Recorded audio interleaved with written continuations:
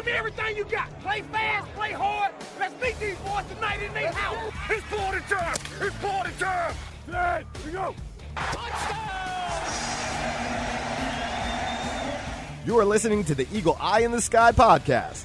Now here's your host, Fran Duffy.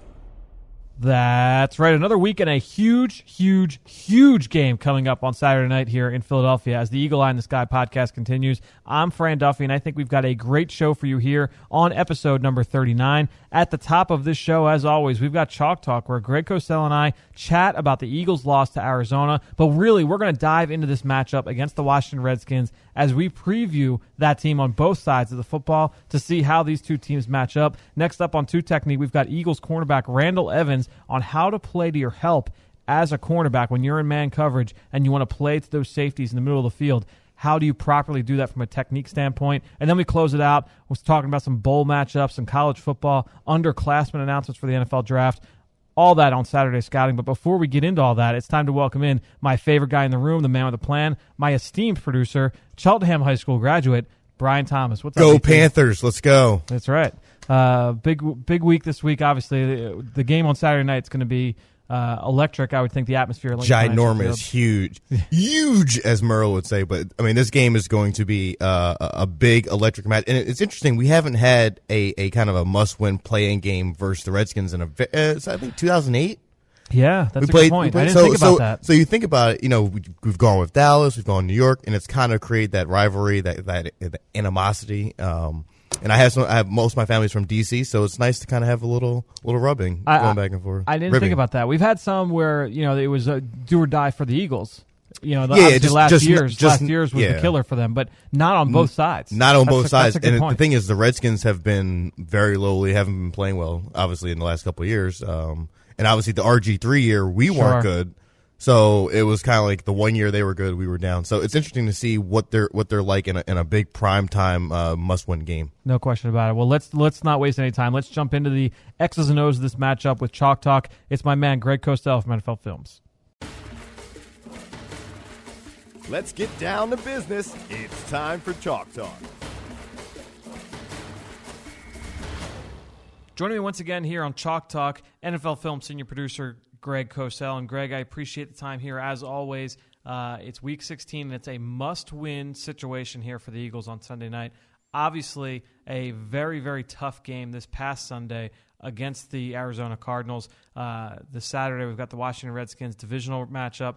Huge game in that if the Eagles do not win this game, they are going to be out of the playoff picture in the NFC. So let's really we'll talk a little bit in passing about this Arizona game, but really let's focus. I kind of want to focus on this matchup on both sides of the football as we prepare for Washington. Let's start with the Eagles' offense against this Redskins defense, and just kind of where the matchups fall, and what you have seen on tape from both sides of the field here. But let's start with the Eagles' offense, and obviously, I honestly I don't know how you feel about it. I thought it was arguably Sam Bradford's best game as an Eagle. I thought that he handled pressure really well once again and did a lot of good things, made a lot of big-time throws and third down and under pressure. Really impressive day overall. I agree. It may have been his best game, which is odd to say given what the final score was, but I thought he really stood in the pocket well, took a lot of shots, made a lot of big throws starting on the first series when he hit Matthews for 36 yards, where they dropped 8 and really made a big-time throw between zone coverage. The run game, I think, still needs to be a little bit better. They've had stretches this season where it's been very good, but it certainly hasn't been consistent enough. But, Fran, I look at this matchup, and we'll talk about the Redskins D in a sec, but I kind of feel like the Eagles can move the ball against this defense. It's not an overly fast defense.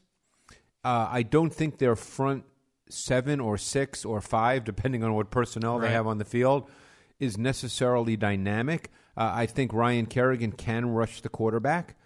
Preston Smith is really their other pass rusher. He plays in the sub packages. What they do is they mix and match personnel in the secondary. And it was really interesting watching the tape because everybody knows D'Angelo Hall. He's been around the league a long time, Fran, as you know, and he's been a corner his whole career, pretty good one, and now he's a safety.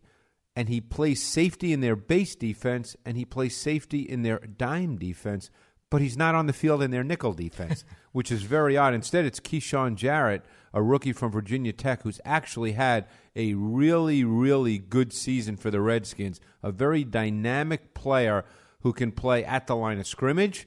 He can play deep. He's a real wild card for me in this defense because he's a very good player. Yeah, I can think there's an interception that I want to say it was Will Blackman against the New York Giants where Blackman was able to get a hand on it, but you saw Keyshawn Jarrett just come flying in from a single high safety position and put a hit on. I believe it was Dwayne Harris from the Giants, knocked the ball up into the air, and then Blackman was able to finish for the interception. Just very good range. I watched him at Virginia Tech because we actually recruited him when I was at Temple, so I was familiar with him coming out of high school. Good player. Yeah, good player. And he's a little bit undersized, but he does a lot of things really, really well. Athletic he's kid. not, for those who remember, I wouldn't say he's quite Bob Sanders. Yep. But interesting. There's elements of Bob Sanders in the way he plays because I think he's about 5'9". Right. And the other thing, and it's one reason I think the Eagles can move the ball, their nickel or sub-package outside corner is Quentin Dunbar. And I don't know if you took a look at him. He's a free agent from Florida. And I don't remember him real well in college. I don't know if you do. I did not study him when he was in college. No, so I don't remember him real well, but he's been playing outside. They moved Blackman inside, and Breeland is the other corner, and he's a solid player. But because of what the Eagles do with their pass game, with all the underneath routes, with all the crossing elements, mostly working 15 yards and in, I feel actually pretty good about the Eagles' ability to move the ball in this game. It's interesting because as we prepare for this game, I went back and I just wanted to go through kind of my notes, but then also I reread my pieces after that Washington Redskins loss back in Week 4, just to get my sense of what I felt after that game. And it was interesting because the team was in a very different state back then. Yes. This is Week 4. The offense was really, really struggling to move the ball whatsoever through the on the ground and through the air. First of all, they couldn't run it at all. And they couldn't run it, and they couldn't protect. I mean, No. Sam Bradford was under fire consistently throughout the course of the game, but the defense was very stout throughout the entire game until that final drive. I want to say it was like a 19-play drive to close the game out. But you look at the offense. When you look at this offense matched up against this defense, and by the way, it's a different Redskins defense now than it was back then. That's what I was going to ask you, how that has also happened. But you look at how this offense, really just Sam Bradford and how far he's come along. And people say, he's more comfortable in the offense. Do you feel like it's more the comfort in the scheme, or do you feel almost as well, look, he's coming off that injury as well? And that's hard to know. It's probably unanswerable. But I think that with Bradford, I think he's at his best as a timing rhythm guy, which theoretically most quarterbacks are. And I think that the route concepts now are probably more second nature to him. The ball comes out. He's, for the most part, an accurate passer. Every once in a while, there's one or two. We discussed this watching the game this week, that every once in a while there's one or two that just don't seem to come out right. But for the most part, he's an accurate passer. So, look, I think repetition is always critical in anything you do. So he's had more and more reps in the offense, more and more reps with the pass game concepts and the route combinations. So it's just logical that he would look better. Yeah, and I feel like in a lot of the different, you touched on it, that he seems a little bit more comfortable in terms of the ball coming out quicker. The concepts seem a little bit more second nature. A lot of those package plays where they have a run play going and a pass play going, a lot of the times early in the season, he was just almost handing it off as if like the pass part wasn't even really part of the progression.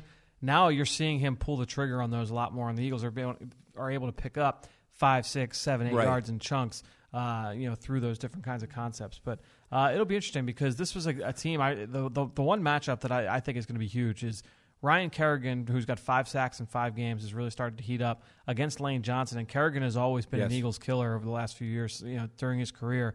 What have you seen from Kerrigan and really just this pass rush from Washington? He's kind of a motor speed to power pass rusher. He's not necessarily a bend the edge, although he's a little more athletic than you think, but he's not a true flexible bender. He's not that guy. But he's strong. He's speed to power. He can move people.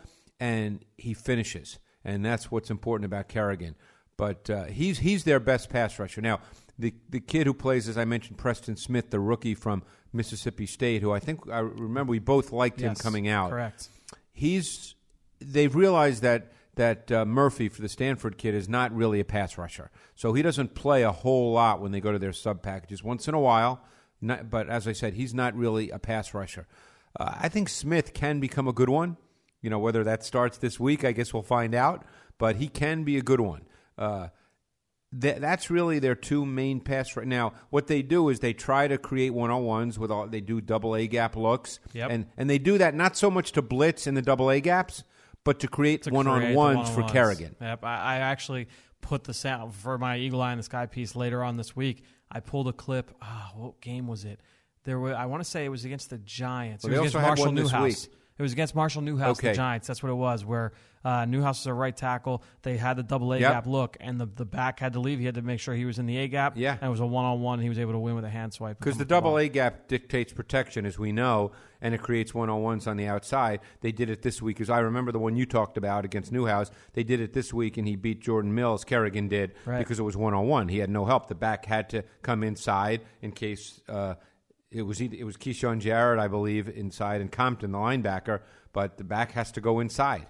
To give the listeners just a mental image, basically what we're saying is, I've seen this actually, I feel like I've been drawing it up from opposing defenses now for the past few weeks, because we've played a lot of different defenses that utilize these types of tactics. But really, you spread the defensive line out, the guys that are standing in a 3-point stance, and you put two linebackers in the A gaps. And what that does is you force the offensive line to protect in a certain way. So really, the most popular way is that you have the center and a running back that are going to handle those two linebackers standing up. In the A-gap, correct. In the A-gap. The other way is that you'll see the full slide, where the whole entire offensive line will slide that direction one way or the other, with the running back then taking somebody coming off the edge. But really, the most popular way is to do that with the running back in the center inside. But what that does is now you've created one-on-one matchups across the board on the outside. So if you feel like your pass rushers on the outside, your edge rushers, can win one-on-one against tackles, now you've got favorable matchups that will work in your favor. Absolutely. And, but talking about this defense versus the defense that the Eagles just played, they're nowhere near as fast as Arizona, and I don't believe they'll blitz as much. Now, Arizona blitzed below their seasonal average, as most teams do when they play the Eagles, but Arizona is a fast defense. I would not say the Redskins are in that category. Yeah, and the linebacker position, you've got Keenan Robinson and Perry Riley and guys that have been kind of in and out of the lineup. Riley's was inactive last week. Robinson is just coming back. Yeah. He played some snaps this week, so I don't know if he's going to be back and play more this week, because they've been playing Will Compton and Mason Foster, the former Buck. Sure, the former second-round pick out of Washington. Yeah. And just I would agree, though. It's definitely not one of the faster defenses the Eagles have played this year. It's going to be a lot of interesting matchups. And then you look in the secondary, too. You touched about Brashad Breeland, a second-year player. Clemson. I would say he was a fourth-round pick out of Clemson, one of those big press corners. Kind of entered the national limelight a year ago with the performance he had against Des Bryant on Monday Night Football. What have you seen from him now that he's been a full-time starter? Because Hall got hurt early in the year and he stepped in. What have you seen from Breeland? He's a solid player. I think the reason he was drafted in the fourth round is he wasn't fast. Yeah. He wasn't a 4.4 guy, and usually corners, people look at that. But I think he's become a real solid NFL corner, and they don't necessarily match up per se. I mean, and the Eagles normally there's not one person you're going to match up to, but I think Breeland's solid. It's the other. It's Blackman and then now Dunbar. You'd like to think you can do some work against those guys. And as I said, Hall is now a safety with Golson, Deshaun Golson, and Jarrett's a wild card as a nickel defender and a dime defender. But Breeland's he has press ability. He's kind of got some length to him. He's a good player. Yeah, no question about it. So let's flip sides here. We go to the Eagles defense and the Washington offense, and there's matchups that we can talk about across the board, and especially with the injuries. It's well, that's the tough part about it. And we'll start there. Is this Redskins wide receiver core that obviously is headlined by Deshaun Jackson, but you've got Pierre Garçon, who was a killer for the Eagles this past game in Week 4. You've got Andre Roberts. You've got Jamison Crowder. Jordan Reed is obviously a huge part of what they do offensively. First, let's go to Deshaun. Didn't play in week 4. Right. Since he's come back into the lineup, much more of a vertical element to this passing game. That's Deshaun's game. He's arguably the best in the league as a pure vertical receiver, and they will take shots every game, and if they see one-on-ones on the outside, they're throwing the ball. And Kirk Cousins, while he's not a big-armed guy, he's an aggressive thrower. He's a willing to turn it loose kind of quarterback. Mm-hmm. Now, once in a while, that gets him in trouble. And it wouldn't surprise me if Bill Davis and the staff, the defensive backs, are talking about, hey, he's going to throw us one or two. He's done that in the past. But over the last 8 games, Cousins has been very, very efficient. They're 5-3 in the last 8. He's thrown 16 touchdowns and only 3 interceptions. He's not been making sort of those boneheaded throws. Now, who knows what happens this week? Obviously, pressure changes everything. But you have to remember with this Redskin group, they're really talented at the skill positions. People don't think of them that way, because they haven't been a great team. Right. But, you mentioned the names. You got Deshaun, who can run by anybody. You've got Garcon, who's a really solid short and intermediate receiver. Jamison Crowder is becoming a nice little slot receiver. And Jordan Reed. Jordan Reed is a top, wouldn't you say right now, is a tight end who can line up all over the formation. He's top 2 or 3 or 4 in the league. Definitely, without question. The last 2 weeks, the ball's been thrown to him 16 times. He has 16 catches. Yeah, he's been as reliable as they come, as long as he's been on the football field, and that's been his issue, has been his durability. And they line him up everywhere, and that's the other thing is, now you have to decide how you play him based on where he aligns. Well, and that's the thing that really stood out to me, because I remember last year at this time, there was all the different issues that were going on down in Washington, and it seemed like Jay Gruden had quote unquote they lost the locker room. The offensive playmakers didn't have faith in what they were doing. Deshaun Jackson wasn't happy with his role in his first year. I'll tell you what, they move him all over the place. They move Jordan Reed all over the place. They do such a good job with Deshaun Jackson. Obviously, it's a vertical weapon, but they put him in the slot, and they'll do. We talked about this leading up to the game against Atlanta back in week 1 that feels like forever ago. But when they do and they put him in the slot, now you've got a two-way go vertically. That's a really, really tough assignment for a nickel cornerback, or for a safety. Anybody, right. Anybody in the middle of the field. You've got a guy with that kind of speed with a two-way go. It's a tough go about. And this is a shot play offense and an offense that uses 6 O-line personnel, almost 12% of their offensive snaps. Very high amount. Yep. Now, you know what they were this past week? They lined up with 6 O-linemen against Buffalo 24 times. Wow. 24 times, okay? You know what Cousins was? They threw it 8 times with 6 O-linemen. Interesting. Cousins was 7 for 8 for 139 yards and 3 touchdowns with 6 O-linemen on the field. Very interesting. Very interesting. All right. Well, so when they go to those alignments, obviously they're trying to make sure that they have some kind of a max protect in there. Well, they're trying to dictate coverage, too, because what happens, what you normally get, again, it's not 100%, and the Eagles have played a lot of quarters. Maybe they'll do that, which is a split safety coverage. But what most teams do is they give you a single high safety coverage because they bring the other safety in the box because they're 6 offensive linemen. And they even do it at times, believe it or not, with 2 backs and a 6th offensive lineman. So normally you get a single high safety coverage, and that's when they do their shot plays, because there's so many nice route concepts against single high safety that are intermediate and vertical. Yeah, and they do the post cross. They have a number of different. They do the corner cross. Stretch, no question. You can get Deshaun Jackson with what we call a minus split, and you can get him with a vertical, an inside release, and he's on the safety. Yeah, that 68-yard touchdown against the New York Giants earlier this year is a very similar play. Really, the other big thing too, when you're looking at this offense, and we talked about him, Jordan Reed, and what he can do in terms of when they go down into the red zone. Yeah. There was the touchdown he had against Tampa on that 4x1 set. Correct. But just when they put him to one side of the field, and just the different issues that you have when you face a tight end of his athleticism in a confined space. Yeah, and if they do it out of 3 wide receiver personnel, 11 personnel, who matches up on Jordan Reed when he's split as what we say X-ISO, the single receiver to the short side of the field? Because right now Malcolm Jenkins is their slot corner, so he would probably match up to the 3rd wide receiver. So who matches up to Jordan Reed if he lines up in that spot? Yeah, is it going to be Walter Thurmond? Who has corner skills? Sure. Obviously, he's been a corner. Yeah, it'll be interesting because then you also have to take into account look, if Deshaun Jackson is going to be in the slot, and this is Right. kind of aside from Jordan Reed, if Deshaun Jackson is going to play in the slot, which we've seen a lot of reps of him in the slot, does that mean Malcolm Jenkins is going to be lined up over Deshaun? Right, It's going to be very interesting to see. No, how they're really good at the skill positions, and like I said, people might not think about that because their record isn't great. They're not in the discussion with the Arizonas, the Carolinas, the Seattles, and all. The good team, so to speak. But their skill position players are really good. Yeah, no question. So then you look at this run game. It's interesting because we always think of Arizona as not really necessarily a running team, even though they were in the top 10 going into this past week's game. No one really thought of them as a running team. Obviously, they had a ton of success on the ground against the Eagles on Sunday night.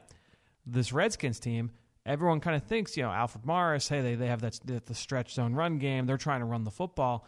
I believe they're 20. Yeah, they haven't run it. Yeah, they're 20th in the league right now, just under 97 yards per No game on the ground. consistency. Every once in a while. Yeah, and they split it. It's pretty split down the middle here with carries between him and the rookie Matt Jones. What has been the main issue in your mind looking at the run game? I would say the run blocking, which is normally the case. I mean, I don't think either back at this point is a big-time back, but I think the run blocking, they need it to be blocked. Yeah, sure. That makes sense. Right, and I remember early in the season they had a big game against the Rams. They ran for a ton of yards, and actually that was just before they played the Eagles the first time, and we looked at that game pretty carefully, and they blocked exceptionally well. They've not been able to do that. I think, to me, Jones is the better runner. And I think he's more capable of turning 2 yards into 6 yards than Morris is at this point in Morris's career. But they, as you said, they split it pretty evenly. Yeah, it's going to be interesting because the Eagles had a lot of issues with the stretch run game against Arizona. This is a stretch run team. They try and get those the front seven players on the move, get them to over pursue their angles, and now the running back can stick his foot in the ground and get downhill and find a crease. And that was an issue on Sunday night. Will it be an issue on Saturday night is the big question. One other thing we should mention, they're a good screen team. That's a good point, too. They're a really good screen team, and Matt Jones is a very good screen back. Yeah. And he's had some big plays, particularly when you play man. They do a really nice job of getting the player blocked who has man coverage on the back. They do a really nice job of that, and you have to be leery of that. The one matchup that stands out to me, and I remember after this game just reveling in the fact that Fletcher Cox, game in and game out against Washington, he takes Trent Williams, who, I mean, I don't know how you look at Trent Williams. You watch, obviously. I think he's a good player. I don't think he's a great left tackle. Would you say he's in the top 10? Yeah, yes. Yeah, so if you went through the league, you would say that. Yeah, he's certainly one of the most talented players at his position. Fletcher Cox has eaten his lunch every single time they've gone up against each other. I mean, over physically, the past couple of years. like manhandling. Yeah, it's not even like, Fletcher Cox won. Like it's embarrassing. Yeah. So that'll be an interesting matchup to watch since those two guys. Well, that's where the Eagles, to me, have to win, and we talked about that leading to the Arizona game, and they couldn't win. We thought that their D-line, their pass rush, and they couldn't do it consistently enough. They did it a couple of times, but not enough to really impact the game and change Arizona's offense. That's what they're going to have to do because Cousins is still relatively young in terms of number of starts, does have a tendency to try to do too much, can get a little frenetic in the pocket when there's pressure. They're going to have to shut down the run and get pressure on Kirk Cousins. I'm going to put you on the spot. The Eagles will only win if they do this one thing. Could it be to stop getting after Kirk Cousins? Is it stopping Deshaun? Is it do they have to score a certain amount of points in your mind? I view this game for the Eagles as an offensive game. Interesting. I think that they're going to have to put up 27 plus to win this game. Interesting. I that's the way I see it. I think the Redskins have weapons. Yeah. Now, there's always variables, but as I look at this game without turnover, without all these other things that can change games, right. I think the Eagles have to put up 27 plus, and I think they can. Very interesting. Well, we will find out on Saturday night. Greg Cosell, appreciate the time here as always on the Eagle Eye in the Sky podcast. We will talk to you next week. Thanks, Grant.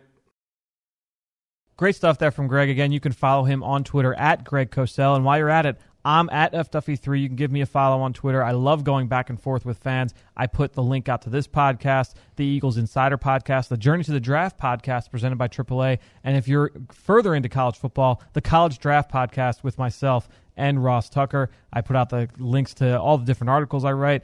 All the different kinds of content that we have at PhiladelphiaEagles.com is all on my Twitter feed. And like I said, I love going back and forth with fans, talking about the game. But, BT, let's get into the rest of the show here. We have Two Technique coming up here with Randall Evans. But first, what do we have on iTunes this week? We got a good comment from Rightum. I didn't forget about you, Anthony Rustamano. I'm going to send you some swag, so just be on the lookout for it. Eagle Santa is coming, so just be on the way. But we got a good comment from Rightum, who's a grad of North Carolina A&T, and they played Alcorn State in the Celebration Bowl, a little MEAC action. They sure did. Back in my Hampton days. But he went there and he watched the game, and he gave a really good comment about how they've come really far and done very well. So it was interesting to see his thoughts on the game, and it's obviously not a game that I'm sure many people watch, but Rightum certainly has seen them come a long, long way, and it's nice that he gave him a little bit of praise. Yeah, and I caught a little bit of the game, and it was the first bowl game, so it was Who stood out? What happened? Well, you had the running back Tariq Cohen was the guy who stood out. He was the MVP of the game. He's like a little guy, small, 5'6", 172 pounds, so Sprosy. Certainly undersized, but it was the MVP of the game. 22 carries, 295 yards, and 3 touchdowns. Wow. So big game there. That A&T program has really come a long, long way. And another player who has really come a long way, a former walk-on at Kansas State. He was a 6th-round draft pick of the Philadelphia Eagles this past spring. Randall Evans, a rookie corner. I got a chance to chat with him last week and talk about different little things, technique-wise, from the cornerback position. Let's get to that interview. Time to get inside the mind of a player. It's time for Two Technique. Joining me this week on Two Technique, Eagles cornerback Randall Evans. And Randall, I wanted to focus this week on how a cornerback can play to his help. First with a single high man coverage, and then with cover 2-man with 2 high safeties over top. First, let's just talk about single high man coverage. How does a cornerback play to his help in the middle of the field with a single high safety? Playing to his help with a single high safety, you knowing that you got a deep safety, so for the most part you'll get help on a post route. So you know that on your one-on-one coverage that if he runs vertical, you probably won't get safety help. If he run a dig, you probably won't get help, or if he run a slant. So it helps a lot that just knowing that the post is already eliminated. So that's one route that as a cornerback you can say the post is eliminated, knowing that you got a post safety. So then let's say you're at the line of scrimmage and you know, okay, this guy's getting an outside release. Do you automatically just know, okay, I'm not going to have my help automatically now becomes the sideline? Yes, most definitely. The help is the sideline, and you just got to know where that receiver is at. If he's 2 yards out, that means there's only one route. Either that's when you it's a combination. It's a combination on receiver tree with either a go route or he can be running a comeback if he release outside. And then how does it change for when you're playing 2-man coverage and you've got safety now behind you over the top, you've got a split safety look. How does that change with your mindset as a cornerback? All right, that can change a lot because knowing that you got a safety and 2-man now you know you got over the top. So now this safety will be able to help on the post and the vertical route. So basically you'll be singled on all the comebacks, the digs, and even if he was to run like a slant, all that is underneath. So you know as a cornerback that you need to play inside of that, knowing that you got safety over the top. So nothing should get over the top of the head. So the corner need to cover everything underneath. So if you're playing up against a team, this would be the last question. If you're playing against a team that you know, hey, look, those receivers like to run a lot of double moves, and you're playing 2-man, you feel like you can be more aggressive if you're playing 2-man coverage because you know you've got those safeties over the top of you? Most definitely. You just got to believe in your safety. Believe in the defense, knowing that if we're in 2-man and you got a safety over the top, just make sure you cover everything underneath. And that should be your only job, knowing that you got somebody over the top of you.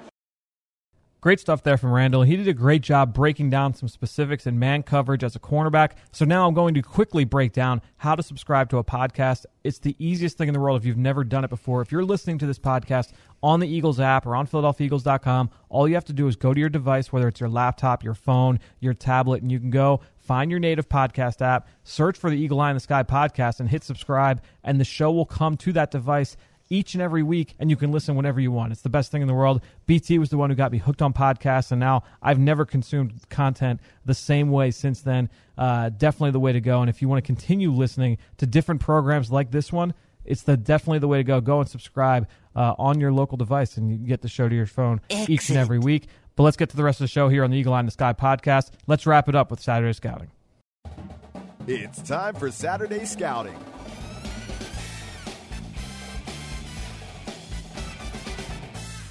All right, here we go. Let's wrap the show up with Saturday Scouting. We had some interesting declarations for the NFL Draft this past weekend. C-Mac and I talked about it on the Journey to the Draft podcast presented by AAA. We talked about Robert Kimdichie from Ole Miss. We talked about Scooby Wright, the linebacker from Arizona. Love him. No need to talk about them here because we've already talked about them on the Journey to the Draft podcast. So go listen there. If you're really, really interested in college football and the NFL Draft or starting to get into that time of year, go and subscribe to the Journey to the Draft podcast and listen to the last few weeks' episodes. We've really started to dig deeper into a lot of these prospects. So we have some underclassmen who've come out and they've committed to the draft. Three guys from Florida I want to ask you about. All right? Okay. Top guy I'm a big fan of, son of former running back Fred Taylor of the Jacksonville Jaguars, Kelvin Taylor. What are your thoughts on him? Kelvin Taylor is a little bit undersized. I watched him over the summer, and I was pretty impressed. You know, I really liked his quickness, his ability to catch the ball out of the backfield. I thought he was pretty decisive as a runner. I'd like to see him get a little bit more natural when things are muddy up front. You know, that was one of the big concerns I had with him. But a guy that can do a lot of different things because of his athleticism, his quickness, his change of direction. Excited to dig deeper into him. I thought he hit holes and he ran very hard. He didn't dance and play around a lot. Very not similar to his dad. I think he is a little bit more explosive than his dad. But I thought he really ran the ball well downhill. Yeah, it was an impressive player for sure.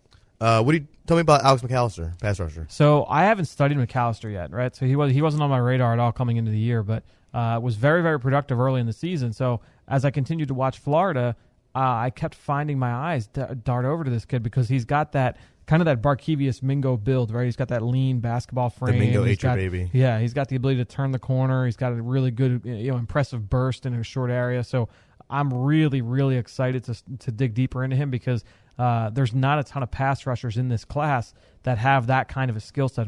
This class, in terms of the edge rushers, are more power leverage type players. Those guys that can win with their strength at the point of attack. Not a ton of the bend the edge, slender, turn the corner. Get around. Yeah, and he could be one of those guys. Now, he was dismissed from the team last week, and that's why he declared.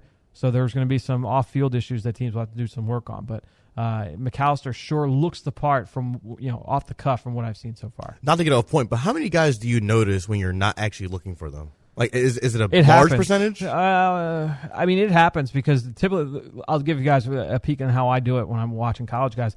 When I watch games just to study them, I'm studying just one guy. I want to watch his footprints all over the field. That's all I'm doing. I am zeroing in on one player. And obviously, look, there are going to be times where I notice other players at certain positions, and that happens. So what I'll do is, if I see a guy is starting to make plays and I don't know who he is, start to write his name down. I'll write his name down. I'll do a quick search and just see who it is, and I'll put him on my watch list just so I have an idea of later on. Hey, who's this kid? I found a couple of different players that way over the past. Actually, Robert Turbin. Running back from Utah State. Yeah. I liked him a lot, actually. Yeah, he ended up being a middle-round pick. And Seattle. I remember I was watching Utah State play somebody else. I was watching on the defensive side of the ball, and I saw this running back that kept running all over the place. And I said, "Oh, who is this kid?" And that was his junior year, and on we went. But it definitely happens sometimes. I'm sure what's difficult in that scenario is that you see a guy making plays, and you're like, "Who is this guy?" And then he doesn't make any more plays. And you're like, "All right, I spent this time looking at a guy who really can't play." But yeah, it's always interesting though, because I want to see the flash players. So the guys that are going to stand out to me when I'm not necessarily looking for them is one thing. Because their play can do all the talking. Yeah, for them. Saturdays during the fall, I'm not studying. When I'm watching the games, I'm just trying to watch the game and enjoy it as a fan. Right. But when I go to study it, I really just kind of zero in on one guy. All right, last guy who declared from Florida, Demarcus Robinson. You said he's nephew of a former receiver, Marcus Robinson. Yeah, former first-round pick. He was, Marcus Robinson was really kind of our generation. When we were in middle school, high school, he was playing in the league, and now his son is going to be in the NFL. It's weird seeing all these sons and nephews, and like, it makes us feel a little bit old. But obviously a guy that has a lot of talent, and I think he was the leading receiver last year for Florida. I went back and I watched him over the summer, and I came away really, really impressed with his ability. I think athletically he has everything you want. There were times where I thought he tracked the ball really, really well downfield, and other times where I thought he could have done a little bit of a better job. So I'm interested to see how he developed in that area. I will say that the off-field seems to be an issue because he started the season third on the depth chart, was kind of in the doghouse, new coaching staff. Jim McElwain got hired there this past offseason. So I think it was a little, even though he ended up being the leading receiver on that team, it was kind of a rough going throughout the season. Was suspended at some point later in the year, and then even I think he had to get reinstated just to play in the bowl game. I mean, all kinds of issues there throughout the season. Do you know his measurables? I want to say that he's listed. I want to say he's like in that 5'11", 195, and I don't have anything in front of me. But just from what I remember, I want to say he was in like that 5'11", 195 range. So, not great size. So he's not terribly undersized either, but he's not a T.Y. Hilton, is he? No, he's bigger than that. Bigger than that. He was bigger than that. Okay. So he's not a big receiver, but he's big enough that he can obviously play the middle of the field. Exactly right. So cool. So we have a couple bowl games coming up this week. Yes, we have a lot of bowl games coming up this week. A lot of bowl games, but there's a couple ones we're gonna hit on. Yes. It's great that college football is now getting back in the swing of things. I find myself watching any game now because there's football on. And you know that it's there's not much left. There's not much left, and they're also actually meaningful games, so it's almost like my equivalent to maybe playoff hockey. Like, right. I'm not the biggest regular season hockey fan. I'll watch games. Or March Madness. But when you put me anything that has appointment TV, I'll watch it. So we got the GoDaddy.com Bowl at Lad People Stadium where we'll be. Hopefully, actually, we won't be there because we'll be preparing for the Super Bowl. But if for some reason we do not make the playoffs, we will be down at Lad People Stadium in Mobile, Alabama, one of my favorite places away from home. Yes. Bowling Green versus Georgia Southern. You got a guy from Georgia Southern to watch out for. Yeah, so there's a guy that got announced for the Shrine game, a linebacker from Georgia Southern, Antoine Williams. It looks like a size-speed prospect. He's a bigger guy. I want to say he's in the 6'3", 235, 240-pound range, so a big kid. Certainly looks the part. He can run pretty well. He looks impressive in the open field with his burst, his suddenness. My question with him was he seemed to have a little bit of slow eyes. Sometimes his eyes would be a little bit late, and so then therefore, obviously, he was late getting to the football. But physically, he definitely impressed you. The guy that he reminded me of, actually, Nigel Bradham from Florida State a few years back. Linebacker for the Bills. Now he's for the Bills, exactly right. He's kind of got that big physical build inside. I think he could play a number of different positions because he's got that straight line burst, but then also that size to be able to hold up at the point of attack. I think he'll probably be a guy that's going to have to earn his way, but we're going to see him at the Shrine game. And again, he's going to be one of those guys that when we see him, you're going to say, wow, he really looks the part. Yeah, I think I'm interested to see what guys stick out in these games because I'm not saying guys have more to play for, but I think they realize this is their last game to really put something on tape. And you're I don't know if would you say you're evaluated differently in a game like this versus a game versus roast beef Tech? Yeah, well, I think that the big thing is you're almost always going up against an equal That's true. part of competition. Right. So it's not like it's not inferior talent. Exactly. Right. So okay, it's going to be, hopefully it's a good test. And so, you can look at a lot of these different bowl games and try and find good matchups that you wouldn't normally see. So, we're going to see this Ohio State Notre Dame game in a couple of weeks where it's, there's star-studded blue chip prospects on both sides of the football potentially getting matched up one-on-one against each other at different points in the game. So that'll make it for a lot of fun. So another bowl I'm a big fan of, the Popeyes Bahama Bowl, which they had a great game, great ending last year. That's right. Western Michigan's playing Middle Tennessee State. Excuse me. What's the lookout for that one? So there's two guys for the Senior Bowl in this game. Okay, so this is a double dip. This is a double dip, and it's all when Western Michigan has the ball. So that's the only time it's you even easier. Yeah. So you only have to watch for one side. You just turn back when they have the ball.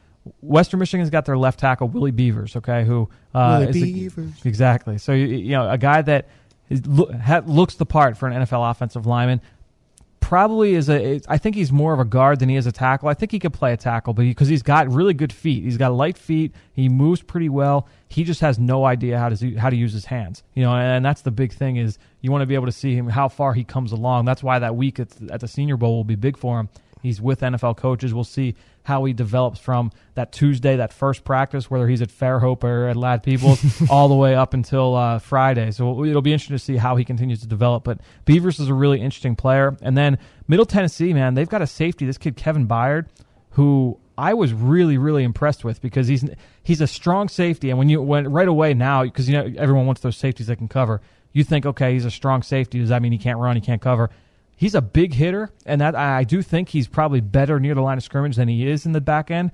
But he's got really good ball skills, and he takes really good angles from the back end. So I think he kind of makes up for a little bit. He's more athletic, I would say, than Landon Collins was last year. He's a good blitzer. He can play too high. He can play single high. I don't know how much you want him to play man coverage, but a guy that really, really impressed me when I watched him. I'm excited to see him in person, and I think this will be a good one because Western Michigan has a receiver, actually, Corey Davis. Yeah, he's broken a lot of records. Yeah, he's been very, record. very productive. Exactly right. So, we'll see if those guys get matched up at all at any point in the secondary. But just a very, very impressive player. I'm excited to see Byard in person. This will be a big game for him. I was going to say, this will be with his dynamic skill set, it sounds like he can really put a lot of good stuff on tape and really open his eyes to a lot of the decision makers in the NFL. Yeah, and that's why this game and then also the Senior Bowl is going to be a big week for a lot of these small school guys that haven't really had the opportunity to shine against big competition. We talked in the past about the kid from William & Mary, DeAndre Houston Carson, the safety. I mean, it's the same kind of deal, especially at the safety position because it's so hard to get quality tape. Right. So I think this will be a big opportunity for him. And I'm not going to go out. I'm not going to say he's exactly like him, but a former Western Michigan guy that played receiver, Antonio Brown. Central Michigan. Damn. Yeah, you were close. I I said it with confidence. When you said Western Michigan receiver, I was like, oh no. I saw your face. I'm like, oh, this can't be right. Fran searching. Yeah. But he seems maybe I don't think he's as quick as Antonio Brown, but he kind of reminded me of a skill set. You're talking about Davis. Corey Davis, yeah, the receiver, number 84 from Western Michigan. So. Yep. I think it'd be a good matchup to check out. Obviously, going against a good talent in a game that matters, and a guy that seems like he can do a lot. So I'm definitely going to check it out. Yep, no question about it. So, let's wrap the show up. Thanks again to Greg Cosell, Randall Evans, as well as all of you out there listening, whether you're on iTunes, you're on Stitcher, TuneIn, Spotify, Google Play, of course, PhiladelphiaEagles.com and the Eagles mobile app. Thank you, and if you get the time, go on, rate the show, leave us a comment, let us know what you think, shoot me a question. I want to hear from everybody out there and keep everyone happy. And again, it's the best way to support this podcast. So wherever you listen, just go on, shoot us a comment, and we can keep making this show better each and every week. All that being said, I think that'll do it. Another show in the books here on the Eagle Eye in the Sky podcast. For my producer, BT, I'm Fran Duffy. We'll talk to you next week.